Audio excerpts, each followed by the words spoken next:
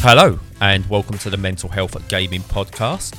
Once again, I am Bradley, and joining me this week is someone who was so inspired by the Paralympics that he went and chopped his leg off. But he made a mistake, he didn't read me email properly. We was entering the partially sighted archery together. How are you feeling, Stu?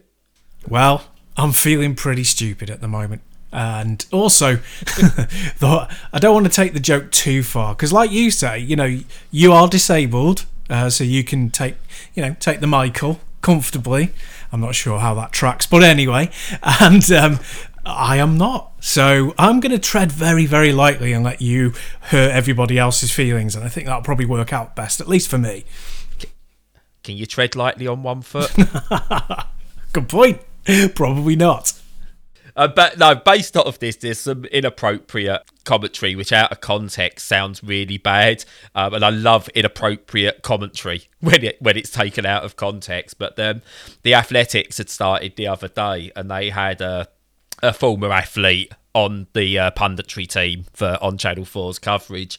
American woman, I think it was. And she turned round and only caught sort of part of it, but the line was, yeah, the ones in the wheelchairs are well lucky. Yeah, that's not good taken out of context. No, I mean, she followed that up after a bit of a pause with because when instead of the runners, they can concentrate on the big screen in the stadium because they're not bobbing up and down like the runners are. It's quite smooth, so they can check their position on the screen. But it was just that out of context. Yeah, ones in wheelchairs are so lucky kind of thing. It's like, oh dear. Yeah, too right. So they've been hobbling themselves so that they can join the Paralympics. Yeah, obviously. Yeah, and there's another one where there's a disabled athlete. Well, obviously it's the Paralympics, all disabled in some way, but he's a tennis player who needs a wheelchair, but this will be his last apparently time he can compete in disabled tennis, because despite needing a wheelchair, he has been told he doesn't meet the criteria to be considered a disabled athlete. Okay. It's like, okay.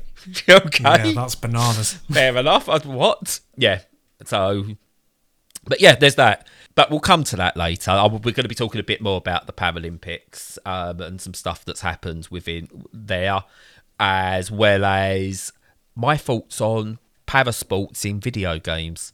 Do you know what else is video games? What?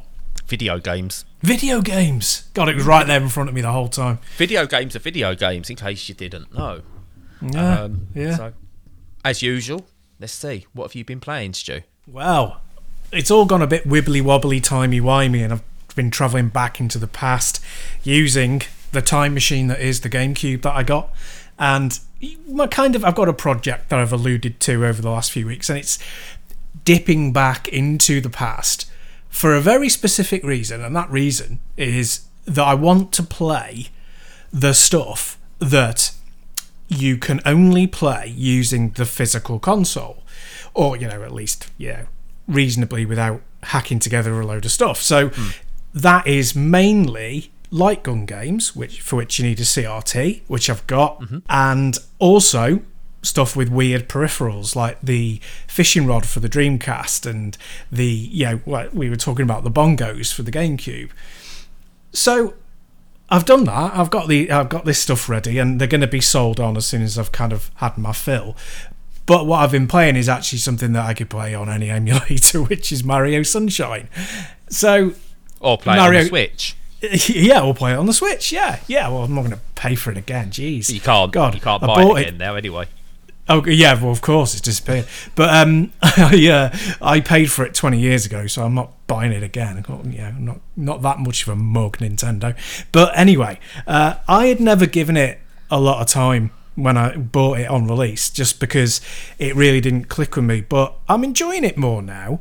But it's definitely a kind of oddity, curodity, let's call it. And it's got some really weird stuff, and it's obvious that they learned a lot from it and brought that stuff into the best bits of it into the newer games after that, particularly Galaxy. Yeah. But it's got a load of stuff that's just, blech. So the camera's terrible.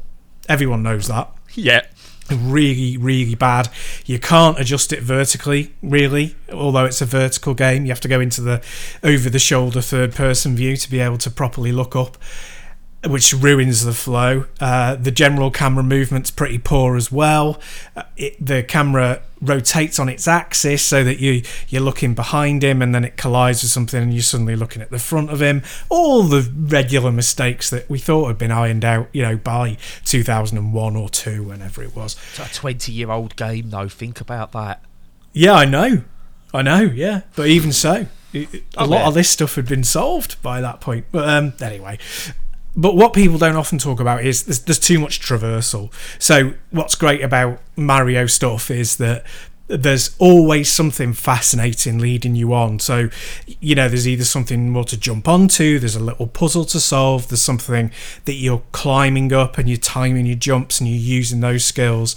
But with Sunshine, the areas are big and open, and they look at first as if they're not. They look like, we've got all these little nooks and crannies to explore, but A, getting to them isn't all that much fun anyway, and B, there's very little hidden around the environment. It's kind of like locked behind getting a shine and then shine get, and then moving on to the next one. So it kind of has a real pacing problem, a real hub world size problem. Yeah. And the flood, the water tank thing is good, but it's not like Mario in any way. So it still has some Mario jumping stuff, but it strips some of the jumping stuff off you and puts the flood in place, and the flood doesn't work brilliantly. It's okay, but it's not fantastically fun.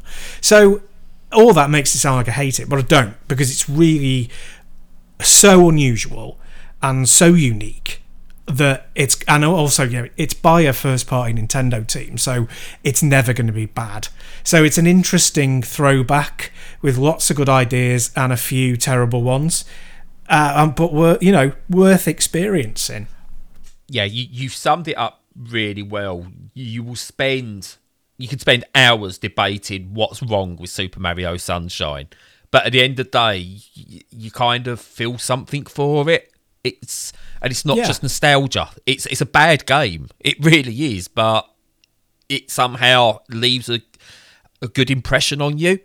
Yes, yeah. I feel like, when sometimes one of your girlfriends is always after the bad boy, and the one, they're always doing something wrong, but she stays with him and stuff like that. That's what it is with Super Mario Sunshine.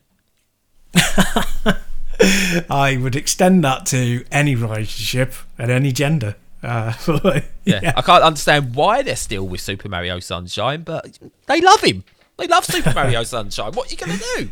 Yeah. It is gorgeous. That helps. Yeah, I've got a theory about Super Mario Sunshine. I honestly believe it wasn't going to be a Mario game. I actually think it was going to be a quasi follow-up to Luigi's Mansion, or to start something to do with Luigi games. Just that whole, backpack type thing, and maybe a different ability, obviously, with the water rather than the vacuuming. But I also reckon they didn't have a good Mario game ready to go for the GameCube, and decided instead to turn it into its next Nintendo's next big Mario game. But I don't think it was meant to be a Mario game, because as you mentioned and other people allude to, there's so much about it that isn't quite Mario. And I think that's the reason why I think it was more to continue or to do something with Luigi. Yeah, maybe. I know that my impression, I think from reading at the time, was that it was, we're going to make Luigi something and we're going to do something for Mario. They're going to be shorter experiences, but they're going to have these new mechanics involved, and it's both going to be backpacks. But you're right, but they could have done something. Maybe it might have been that they tweaked it from another Nintendo property or something. And the weird thing is that if it was actually a short release, like Luigi's Mansion was, and it was only a 5 to 6 hour experience, it would have been much better. Yeah. If you've gone, okay, you've got like 20 shines to find, and you get rid of the whole Delfino Plaza thing and just have you go straight from a tiny little section, go through different doors, and off you go and get a few shines. And it was slightly cheaper and it had been released quicker. I think all of that would have helped it. Yeah, Luigi's Plaza or something like that, they could have called it, as really gone with that. And it would have separated Luigi out from Mario. Ideally, Mario's running, jumping, all action, whereas then Luigi's more that methodical exploration type of game. And it could really have worked. But I still think something happened internally that made them panic and go, we better turn this into a Mario game quickly. Much like Star Fox Adventures. That was never a Star Fox game. Quickly turned it into a Star Fox game. Something happened in that era of Nintendo that they made some pretty rash decisions. I agree. I think that's definitely true. So, talking of rash decisions, go on. Somewhere you can't make rash decisions is when you're when you're controlling a super powerful rally car. This is true. Which means it's time for this week's Mental Health Gaming Rally Update. 3 right, into 1 left on course 130. You're on the good way. So hopefully Stu's put some kind of jingle or something, or I'm now sounding very, very stupid. It's up to him. I'll leave it up to him, whatever he wants to do. Stupider. Stupider, yeah. Much more stupider. Oh, that'll mess with someone's head. Oh, yeah. Don't like that. Yeah. But yeah, no, I've been playing WRC 10, which I kind of didn't play WRC 4, 5, 6, 7 or 8 from the NACOM releases. Played 9, mainly on the Switch, really enjoyed it. My son started to enjoy motorsports. I was like, yeah, I'll jump at the chance of a new WRC game. And boy, it's good. It's everything that I want the Dirt series to be. Not Dirt Rally, it's everything I want the Dirt series to be. Which is, it's not quite as simulation as Dirt Rally. It's not trying to be, but it is enough that you feel like there's still that element of tightness, that element of danger, that you're on the edge constantly, but you feel that bit more in control than you do with Dirt Rally, with all the assists off. It's an absolutely visceral experience. We played it on our first experience of playing a PC game in 4K because we hooked the change where we changed the living room around. We can actually reach the TV with the PC HDMI cable now. So we've got DisplayPort onto the monitor and HDMI into the 4K TV. And we cranked everything as high as the 2060 would allow us to go. Popped it on the TV in 4K and it's wow. It is night and day compared to 1080p gaming. It's the first time it's really stood out to us. But you kind of, because of that, it's now on the bigger screen. You've got the Xbox controllers, you've got the rumble with it and everything. You just feel every element of a special stage. It's just, you feel it. You're on edge constantly, and you've got to push as far as you can go, but not over push it, otherwise you're going to bin it. Very easy to spin out or completely mess up a corner, but it doesn't feel whereas with Dirt Rally and Dirt Rally 2, if you messed up and that was it. You still feel forgiving enough that you can still go, but not that the dirt side of stuff where everything's quite wider, so it's almost like a racing game rather than a rally game, the dirt games, if that makes sense. Yes. Yeah, and really good series of cars from Junior right through to like the WRC. There's classic cars and events in there as well. So purely based on logo alone, we went for Rally de Monte Carlo because that just screams Sega Rally to me, because that's kind of the logo of the Sega Rally games as well. Cool. And yeah, it's outstanding. It really is outstanding. I gather some people have some issues with minor little things. I believe it doesn't support VR. I haven't tested it. And people will refuse to buy it because of that. I think they'll be missing out. There's some steering wheel issues, I believe, that carry over from WRC 9. Again, I can't comment on those. All I know is that both me and my son played it and had an absolute ton of fun with it. It looks beautiful. It's just the right level of difficulty. And it is just, it's one of the most visceral racing games I think I've played in years. And also my daughter had a go. And she managed to drive and spin a few times, so she was happy. Nice. Yeah, it made all three of us happy. It's everything I want from a rally game for someone who isn't a full-on rally driver and doesn't need that pure sim experience all the time. And but still no bells or whistles, and that's what I like about it. It hasn't thrown in a bunch of added events, which the only thing that's a bit gutting, there's no Rallycross that we could find, but again, I'd rather they nailed what they were doing rather than shoehorn in Rallycross just because. So yeah, it's wonderful title. Awesome. I'm really looking forward to getting that one. And I kind of went from being interested in it to playing WRC 7, like I said the other day, for 89p. And that just like going, well, if they've even made it like a little better than that, that'll definitely be worth having.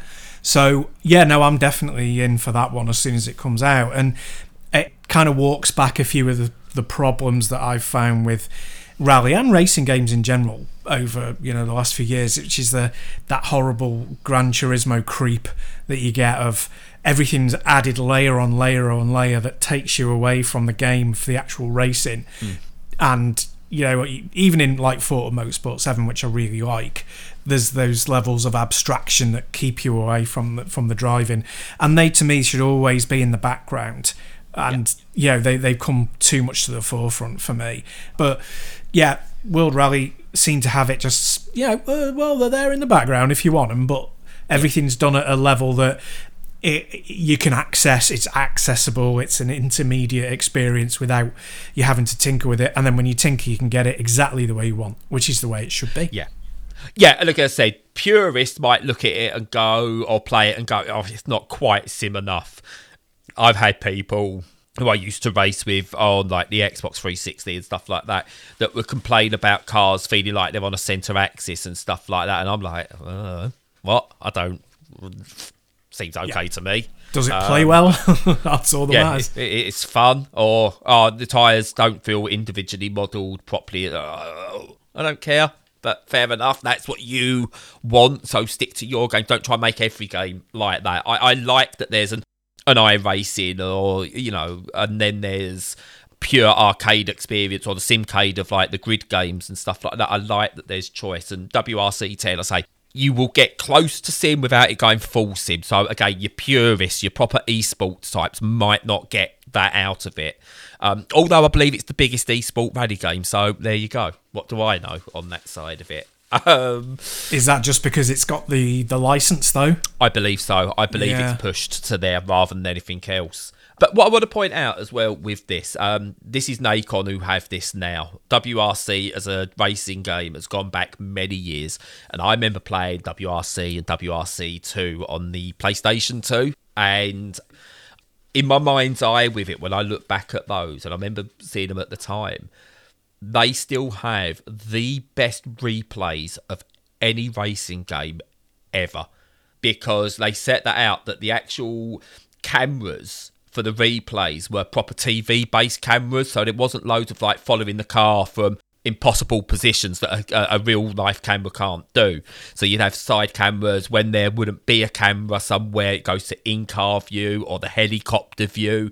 And I remember just being blown away by it, thinking these were the first times I looked at a replay of a race and went, that looks real on the PlayStation 2. Yeah. And this kind of has that. I still don't think they've done it quite as well as it was back then, but I don't want to go back and play those because I don't want my nostalgia ruined, because it probably doesn't look as good as I quite remember. But it's always held a place in my heart over the Colin McRae or Dirt games, because there's something pure about the WRC games. Got career modes and everything, so you have got the fluff around it, but again, it's the one where you get in, you do a rally, and you concentrate on that, and it's that pureness is there with this from Nacon. And I think they're making themselves, and I'll speak more about those Nacon actually a bit later, but I think they're putting themselves in a really good position of mid to high tier sports titles or like simulation type games. And I know they've had a bad rep over a couple of bits previously with some lawsuits over who owns game rights and stuff like that. But I think they're doing a good job with what they're trying to produce. So I'll speak more about those when we talk about the Paralympics. Cool. Yeah. So what's next from you? So next from me is a new game, but I think it's been in early access for a while, called Glitchpunk. Ooh. And yeah, that's a strange one. Is it better than Cyberpunk? No. Because I know you hate that game, but that's actually a pretty good game. We'll have to have a big chat about it. I've got to get into it when it's been properly patched, which is still probably 6 months away at least. But Glitchpunk. So yeah, as the name suggests, it's a kind of cyberpunky thing where you play an android who's tasked with like following orders, eliminating people, that sort of thing. So far, so standard. But the difference is that it's a top-down GTA-esque game.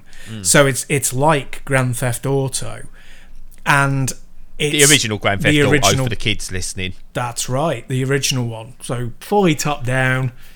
It's 3D, but it's just in that view. That it never changes from that view, and it's done in a PS1 style. Like I meant to say last week when you were talking about things looking PS2, which is an aesthetic that you really like.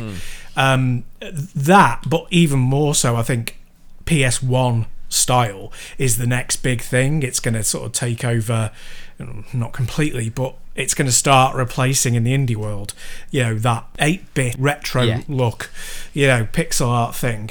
So it's got really low res textures, it's got a low poly count, it's deliberately blurry, it's basically extremely ugly. It's one of the ugliest games that I've played for quite some time. Yeah. Very brown.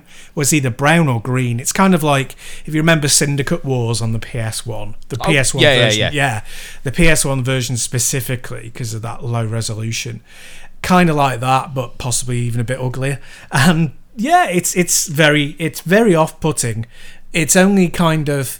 It works on the nostalgia level alone, I think, that. It's kind of like if you want to see that again and go, oh, yeah, remember that, then, you'll be happy. I'm not like that. I'm not a nostalgic person.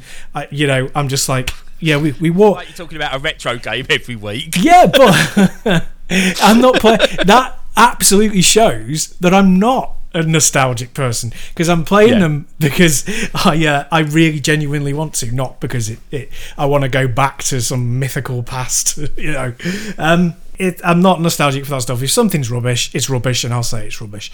And that look to me personally is rubbish, and I don't see an excuse for it. I think it would be far better. I know I haven't even talked about the game yet, but I will get to it, I promise. But it would be far better if you had that as a filter, as an option. But I guess that, with it being an indie title, they could only focus on one thing. And if that look is the new, the new normal, then they're going to go for it. Anyway. So, how does it actually play? You've just made an artist cry, by the way. I do apologise to them, because that is very, very cruel. But no, I mean, it is literally just my perspective. And they're probably, crying into their stacks of cash because, it's hit a wave of popularity. I'll probably like it. It's fine. You'll love it. Yeah. But yeah, so gameplay-wise, you... buy things from vending machines like you do in seemingly every cyberpunk thing. You get your gun from there, you get ammo from killing people, you get health pickups you can use, you get what they called like mods that allow you to do hacking and other stuff. You can steal vehicles because it's basically Grand Theft Auto. And yeah, it's really odd. I really don't like it. I'm not going to say it's a bad game, but for me it really doesn't land, and it doesn't land for a couple of reasons. One, because they haven't set up pad controls properly. Now they did a big set of bug fixes, because I played it and then I was like no and then I was like, I'm going to wait till it's been patched. Saw that there's been a big patch, looked through the notes, and I went, they said that they'd done something with the controls, but It doesn't sound like it's totally fixed. So I go in and like you can remap them, but it doesn't tell you what buttons what. You've just got to press them, and it has a controller option, but it's greyed out. So I think that it's just not been added.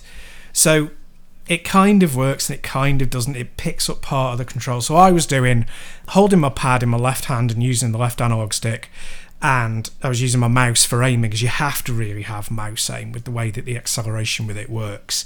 Yeah. And I hate WASD. That's why I was doing it, because I hate keyboard controls. So that worked okay, but it kind of like puts you right into the throwback thing, because it's kind of like you've just got digital steering, digital movement, and analog shooting. And it there doesn't seem to be any control over the range, so you've got like a reticle, but it doesn't really matter where you put it. You've just got to put it in line with the person, rather than you get a bonus if you put it dead on them, or you miss if you put it too close to yourself and not close to them. So it doesn't really do anything. It's just a throwback thing. All of that, crap controls so far. The other thing was, it's incredibly hard. Now, you start off, your first mission is like eliminate 3 androids, and in that very first mission, it feels to me almost completely arbitrary of whether you're going to alert the police. And if you kill somebody and the police get alerted, you basically getting away from them is practically impossible. Because what I did was I ran away behind several buildings. The cop was totally like out of sight of me at several points. He still found me. So it's rubber banding. It's completely just rubber banding you. And also the alerts don't go down anywhere near quick enough. It's like 3 minutes or something. And if you like walk past a police car, it'll get you. They like immediately leap out and go after you. And other police cars arrive. So it's like getting onto the highest alert level of GTA, but immediately on 1 kill. So that feels like it needs a total rebalance to me, like day one total rebalance. What you're describing there sounds like, obviously, everyone knows the legend of how GTA came about. That they've made a game based on the glitch that created GTA, but not done the balancing that the devs for GTA actually did to make it into the game it should be. And it also sounds like, instead of making a game inspired by PS1 games, they've literally made a PS1 game with all the mistakes left in. I think that's definitely the case in terms of quality of life. I think that they really need to reconsider. And it feels to me like it's still an early access game, but I think it's actually been released now. And it just needs so much attention, so much tweaking. It feels like an unfinished product to me. And I suppose it's the benefit you've now got. I mean, we've seen this with the likes of No Man's Sky, Cyberpunk, and even some of the Ubisoft games down the line and so on, is that it's not the end of the world for them. They can recover this. They can make the quality of life updates. I suppose it now depends on what sort of developers they are. Are they going to take criticisms on board and go, right, okay, let's see what we can do? Or are they going to be the types who throw it back at the player and go, no, you're just not playing our game right, or this is the game we made, this isn't wrong, etc., etc. Hopefully, because I like the concept of it, I like the look of it from what I've seen in trailers and things like that, and I want to give it a go. However, what you're saying isn't, you're not the only person I've heard make those comparisons and those comments about it. So right, I'm probably going to sit back from it for a little while personally. I think if you're interested in the idea, then yes, keep your eye on it and don't rule out buying it. I would say, even at full price down the line, it may well be worth it. But I would just say that, if either A, you're not interested in that kind of a game, then you never need to bother. If you are interested in it, even then, don't leap on it now, because I'm looking at the patch notes and this is the second major patch after release. and it's still not fixed the core problems. So you've got to sit on it for a while. Yeah. And in fact, we've had, it's not been out that long, but the fact that we're getting patches and major patches after release suggests that they are listening, which is a good thing, hopefully. Absolutely, yeah. And I forgot to make a joke when we said that. I say Glitch Punk. I went, is that the final title for Cyberpunk? Is what it should have been. Hey. That's low-hanging fruit, that one, definitely. I know. And I missed it. I know. Oh, well, at least you got to explain it afterwards. So. I know, losing my touch. So, moving on. I've been playing a game that is it's a city builder with strategy elements, but no deck building. No deck building? No roguelike. Whoa. I've not played a roguelike this last week or so. Not played a new one. Wow. I've been playing a bit of Spelunky though, but we won't talk about Spelunky because it came out on Switch, so I've been playing a bit of Spelunky. But we're not here to talk about Spelunky. We're here to talk about Patron.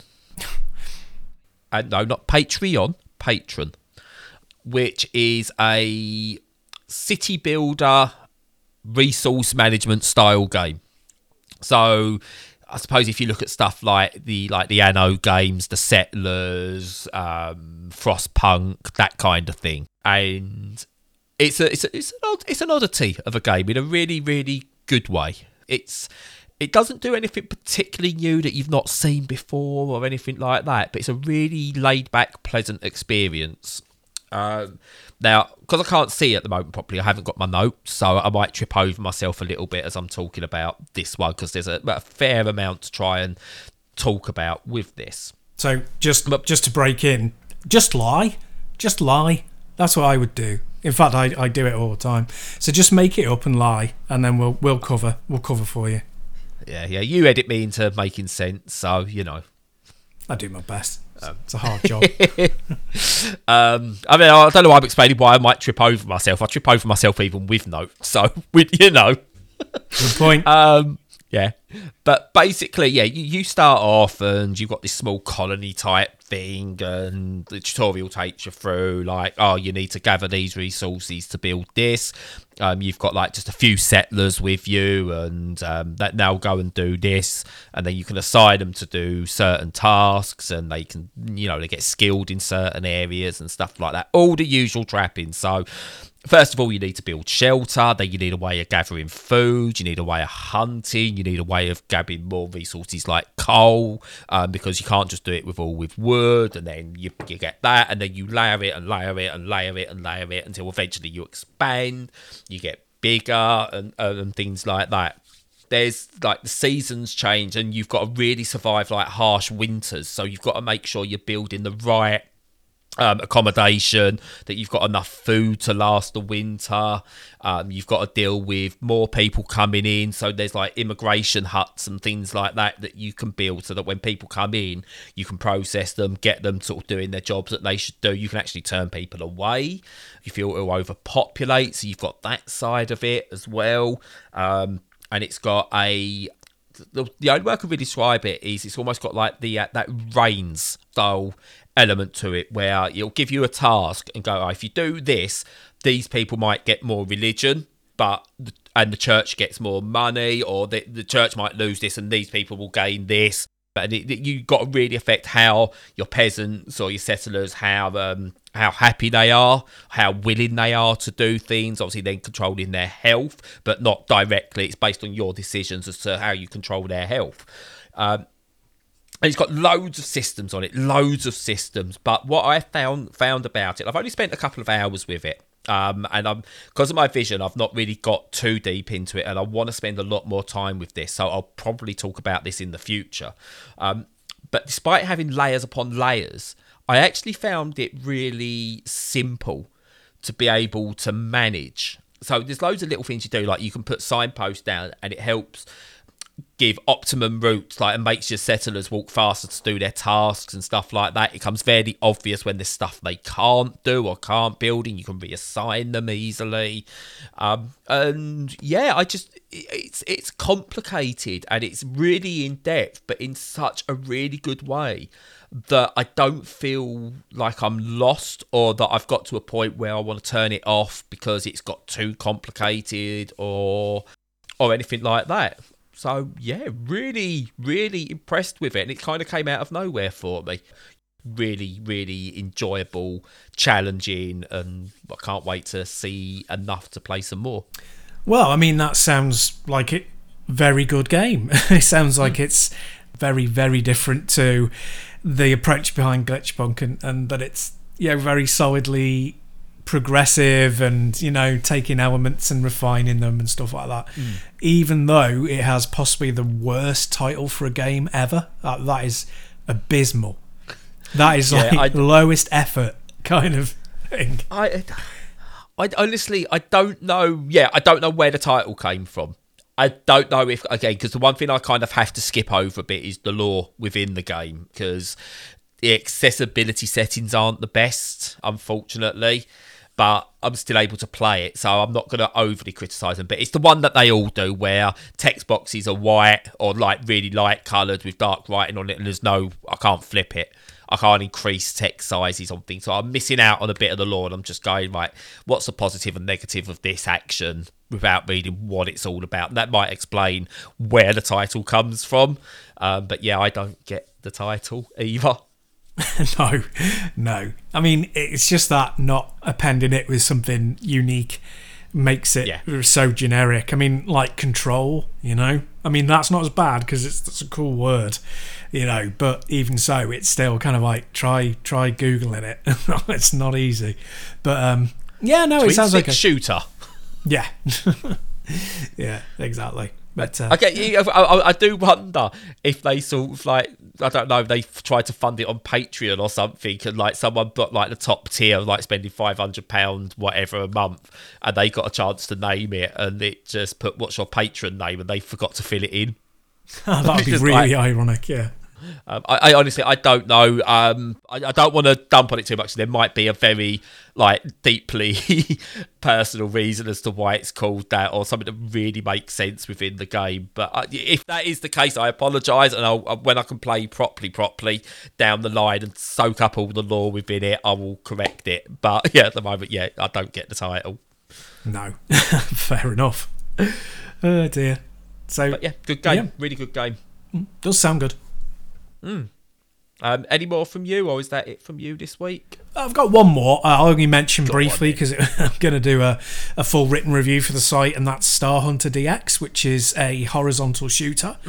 And I mean, it's one of those that on quick terms, I would say it's a definite recommend for anyone who's really into shoot 'em ups. It doesn't do anything blazingly new. It doesn't utilise the whole horizontal thing much more than you would expect. It's kind of more of a bullet hell, which is traditionally vertical, but it's still fun. It's light. It's kind of it's challenging, but it's not too long. So it's a good pick for if you're into that and you're looking for one, and you've played all the latest ones. Would I say get it over the two best ones so far this year, which are Natsuki Chronicles and R-Type Final 2? No, I wouldn't. I would say it's a distant third, at least of the ones I've played. But if you've played those and you want more, then go for it. Yeah, that sounds interesting. So it's one of those that if you're really into the genre and you just want a bit more, then it's there. Yep, that's the one. I can't wait to read I'll audio play the full review. But yeah, I can't wait to see what the full review is all about. But it sounds interesting. I passed up on this one because I just didn't have the time to fit stuff in with my vision. I kind of really, really did fancy this one myself because, again, it's a horizontal shooter and I prefer those to vertical shooters. But it's good to know that it sounds like something I'd get quite into as well. So, yeah. Yeah, well, in the putative horizontal shooter discussion that we're going to have at some point in the future, I'll talk about what I think makes a great horizontal shooter, and it's definitely a conversation worth having because it's it's an interesting genre, really. Yeah, no, definitely for sure. Because I do have a question about that, and we'll do that at the time when we talk more about them. And it's, I suppose, the same with vertical shooters, and it's going to seem like such a really dumb question, but I'm going to save it. I'm going to save it for when we have a more in-depth discussion. Cool. Sounds good.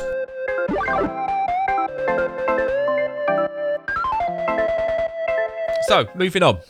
At the time of recording, the Paralympics of Tokyo 2020 are going on. It's currently, September 2021. So if anyone's listening to this in the future, just Google search. You'll probably find, if Google's still a thing, obviously, just do a search on the internet and you'll work out what on earth went on over these last couple of years. It's a thing. But yeah, it's on. And this is the first time I've kind of really watched the Paralympics with an idea of what the para-athletes actually go through. So, time to own up a bit. I used to joke a little bit that if I lost a leg or something happened to me, I'll be, the positive side of it is I'll be one step closer to winning a gold medal, because it's easier to win a gold medal at the Paralympics than it is probably at the Olympics. Lesson learned, by the way, over the last year or so, it's not the normal Olympics. You don't call it the normal Olympics. It is just the Olympics and the Paralympics. Also found out why it's called the Paralympics. It's because it runs parallel. It's nothing to do with being paralysed, which a lot of people actually believe that's what it is. But yeah, that's why it's called the Paralympics. But anyway, watching it now with more than just it's really good. It's good to see people who are disabled get a chance at doing things. And I was spurred on essentially by... it really hit home is probably the right way of putting it, during a swimming event where Ellie Robinson gave an interview, which, before I carry on, is playing now. I honestly thought I'd be more upset than this, but to be honest, I came here and I made the final, and I'm still in the top 5. I'm starting to well up, I can feel it now, but in the past year, people have been saying to me, like, it's okay to finish, because I was in a really, really, really low point in my life. I was struggling so much. I was seeing a psychiatrist. I was on medication. It's been one of the hardest years of my life. People have been saying, like, it's okay to finish. It's fine. You don't have to carry on. And I said, I am not finishing this way. It is not going to end this way. So I can walk away, and even though I didn't medal, I can still say that I ended on my own terms. I went out the way that I wanted to. Sorry, I know this is quite emotional, because because there've been so many times when I remember saying, if I have to crawl to the block on my hands and knees, I will do it. And I'm just so proud of myself for getting this far, because I've been in agony this whole year, and this is a story of triumph. This is not a story of defeat. I am so proud of myself for getting this far, and this is just showing people that what threatens to weaken you will not conquer you. You will overcome it, and you will end on your own terms. You are in control all the time, and I proved today that I am in control of when I finish. I am not being told. So that's the interview, and it really dawned on me then, it's not just the days of the races at the Paralympics. It's not just the usual training regime to get there. It's what more para-athletes have to overcome. Ellie Robinson, for example, spoke about the issue she had with her hip, and what a horrible thing that is, that basically the hip breaks down and rebuilds itself, and the hip functionality has a finite amount of time left, and she's had to battle that to even get there. So when you might see a para-athlete on top of their game and winning medals, maybe easily, and then they come back to another one and they're struggling, it's not just that they've not trained hard enough or everyone's got better, they're struggling with stuff internally as well. And it just really hit home, because one of the things I've discovered, it's not a case of, you get a disability, you can then focus on doing a sport and possibly go and win a medal at it. I struggle to walk down the road. I struggle to walk through town, being sort of partially sighted. I've probably at the moment got about 10 to 20% vision. And I struggle to do a lot of everyday tasks, let alone take up a sport at the moment. Now, a lot of that is because I'm in limbo with it at the moment, because I don't know if long-term things will improve or whether this is it. I've got consultants' appointments to sort of work out what's going on, and I can't make changes yet, because if it's not permanent and I do improve, then those changes are for now. But I can't not try and make changes, because if it is permanent, I need to be ahead of the game with it, and so on. Yeah. But I've been looking at what can I do in terms of like disability sport. I can't do visually impaired football, bizarrely enough. Right. Because according to what we read, you need to be completely blind. Oh. Yeah, so I can't. They have to wear blindfolds anyway, but I can't do it because I'm visually impaired. Yeah, so that's another thing altogether. But yeah, I struggle to do basics. You know, walking down the road, I'm having to really feel where I am. You know, I'm having to use my kids to guide me. Dropping Edith for her first day at school today, I didn't get to actually see her properly. Really weird. Got told went to go give Edith a kiss goodbye, and had to double check it was my child. Otherwise. You don't want to make that mistake. No. Luckily, it was. Whoa. But no. But it's just the little things that you don't realise until you're actually going through it. And you get other things like I can walk certain places. So I can walk from the flat down the stairs, around the corner until I get to a bus stop that I use quite a lot. And I can kind of do that even still visually impaired because it's muscle memory. So you do that and you seem quite independent.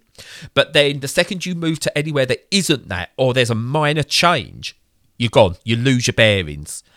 I had last week I had a point where I was walking through town and I thought I could see well enough to get from one place to another to meet Lo. And then I got to a point, I just completely lost my bearings. And I had to ask someone where I was. And I didn't want to say this because it's embarrassing, but it's little things like eating your dinner. We had like a pork casserole thing last week or earlier this week, I can't remember which it was, and I lifted it up because I couldn't quite see the food properly. Next thing I know, half of it is dripping down my chest. Yeah. And I can mock that a bit now. Go, I can't even eat dinner properly. But it was because it was like a white plate, and a lot of the food was light, so I really struggled to see it. It was only then when we had a little search at sort of like the RNIB website. It talks about using dark plates for light foods and light plates for dark foods. Didn't think of that, but it's little adjustments you need to make. So it's whereas a lot of people, I think, do assume that maybe the disability sports are easier for people. Because you see there's so many medals up for grabs at the Paralympics and things like that. It's not what you're doing there.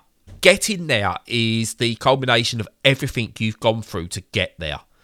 If, for example, I decided to take up, archery, because you can do archery visually impaired, even completely blind, because you use, obviously, verbal audio cues and stuff like that as well.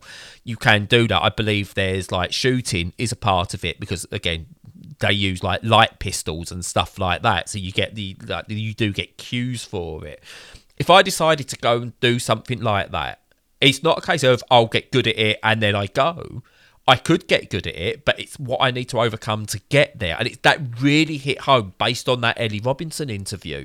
And I actually think it's going to be quite a powerful interview in terms of not just disability sport, but disabilities on the whole. Because in years to come, I still think we'll look back on that interview she gave and realise what people go through, and what they have to do to even be accepted, to even be given anything close to parity.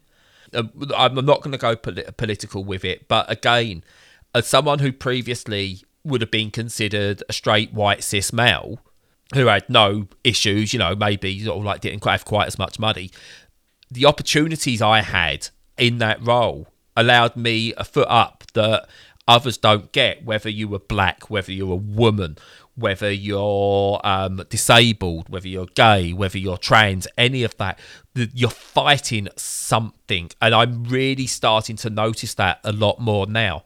And I want this to be a positive thing in a way, because what it's made me do is go, right, if I am going to be blind or, severely visually impaired, I was looking at, well, that's me over. I don't know what I'm going to do. Playing video games may well be a huge challenge that I'm going to have to stop accepting code or, changing what I play, or maybe just enjoying it through the kids more and stuff like that. But it's maybe go, right, what can I do though? I'm 40, clearly can't go back to work as a graphic designer. And whereas I think I've spoke about it on here before, I was like, what can I do? What can I do? It's not fair, what can I do? And there was almost that side of it. I'm actually going now, what can I do? So it's the same question, but in a much more positive sense.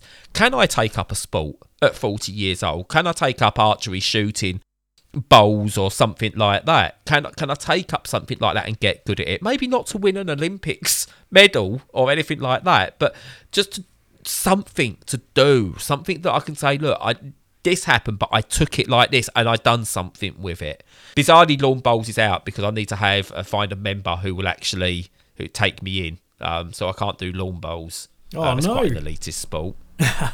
Do you know, I actually quite fancy playing that. It's one of them that you're not necessarily going to watch for fun, but I would really like to give it a go. But anyway, yeah. I actually prefer indoor bowls, by the way. There's a difference. Fair play. Not going to lie, Black Ball. It's a bad movie, but it made me really want to try indoor bowls. I've never seen that. And I'll watch it. It's got not Peter Kay.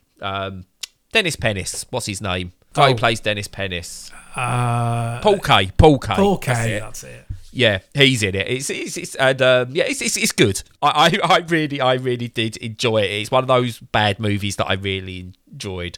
But that got me interested in lawn bowls, and I really do like lawn bowls. But I want to take up something. But again, this limbo state I'm in at the moment means I can't try it in terms of doing it that way, because if I start something for the visually impaired, but my vision does get better through surgery and gets back to almost like, I suppose, potentially 2020, then I can't do what I've been trying to do. So it's that limbo state, and it's what I want to see starting to happen now is things not taking as long. Going back through sort of like now trying to get personal independence payment or additional help, it's also long-winded. And I'm lucky, I've got Lo with me who can help me fill out forms, or she will fill out the forms because I can't see them to do them. She can guide me through, this is what we're on the internet, read stuff out to me, but not everyone's got that. And you wonder how many people slip through the cracks in getting the help they deserve or the help they need. Yeah.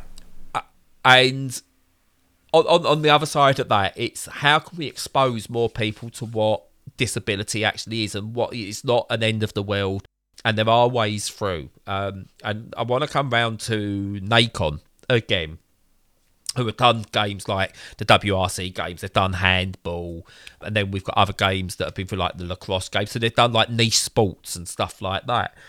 And I'm going to mention like one disability sport that I think would transfer wonderfully to a video game is wheelchair rugby, previously known as murder ball, because that's a hell of a sport. It's proper violent. It's rough, and I've been to watch that at the Copper Box in London. It's brilliant. Quick point: Lorraine, through her work, actually knew. Was it 4? Oh, she's gone. She's in the other room. See, that's how blind I am at the moment. Actually knew 4 of the wheelchair rugby team that just won gold. Oh, wow. Cool. Which is really good. I've been told I shouldn't name them just in case it breaks any confidentiality or anything like that. But yeah, she knew 4 of them. Superb. Yeah.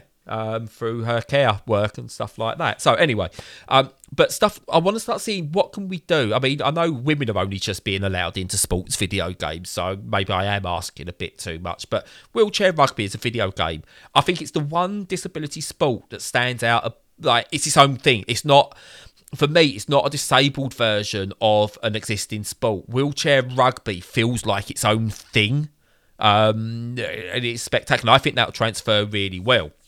But why have we not got wheelchair basketball in the NBA games? Yeah. Why have we not got, the blind football or wheelchair football in the FIFA games? Why are they not there?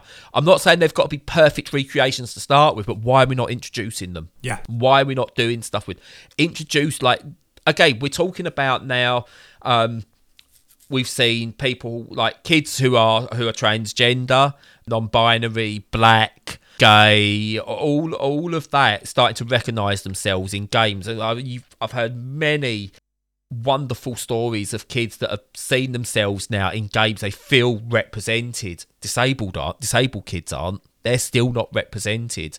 They can't see themselves in FIFA or NBA or even in an action game properly. And they need the representation. And again, I'm not saying put your whole budget to it. You haven't got to do that. But introduce it. Introduce it in some way. Even if it's not introduced perfectly, introduce it and see how people take it up. You know, we've got to do more now to get the representation for disabled people, because it seems really weird that disability was one thing that was always at the forefront. You know, you get the crossing things to help people know when to cross the road, or the bumps and things like that. So we've done little things like ramps, the fact to go where you need wheelchair access to places. So we've done those bits, but it seems as though as a society we've gone, that'll do ya. Don't get above your station. Yeah. And it's something I want to see change. And is it selfish because I'm looking at being now permanently disabled? Yeah.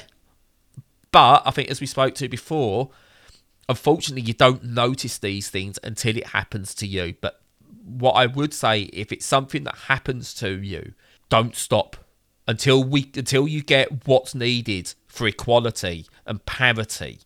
Don't stop. Don't stop shouting. Don't stop making waves.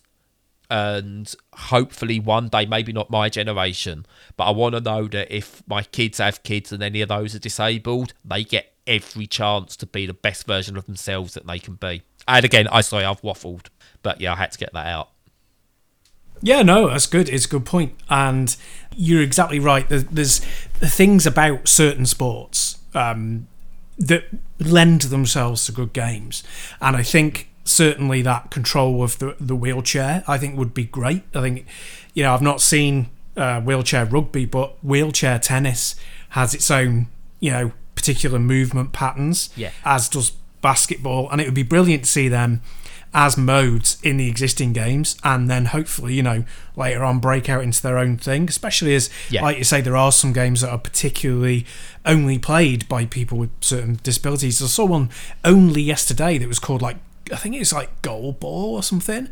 And that's the blind football, but it's totally different. It's not, it's like, it's a bit more like dodgeball, but with kicking. Yeah. And it's a completely new sport, really. So, why not? Oh, yeah, 100%. And it's, if you haven't seen wheelchair rugby, honestly, find somewhere to go and watch it. It is brilliant. Watch the documentary Murder Ball, by the way, first. Get that on DVD or streaming, wherever you can get it. Watch that. And then sort of like find a way to go and watch it, because it is a visceral sport. And okay, what do we need? I mean, maybe yes, we need representation in games, but why is disabled sport only shown every 4 years? Why are we not getting that on the sports channels more, on the TV more? Could Channel 4 use one of their additional channels to do a 2-hour magazine show once a week, or even on Channel 4, 2-hour magazine show once a week covering disability sport?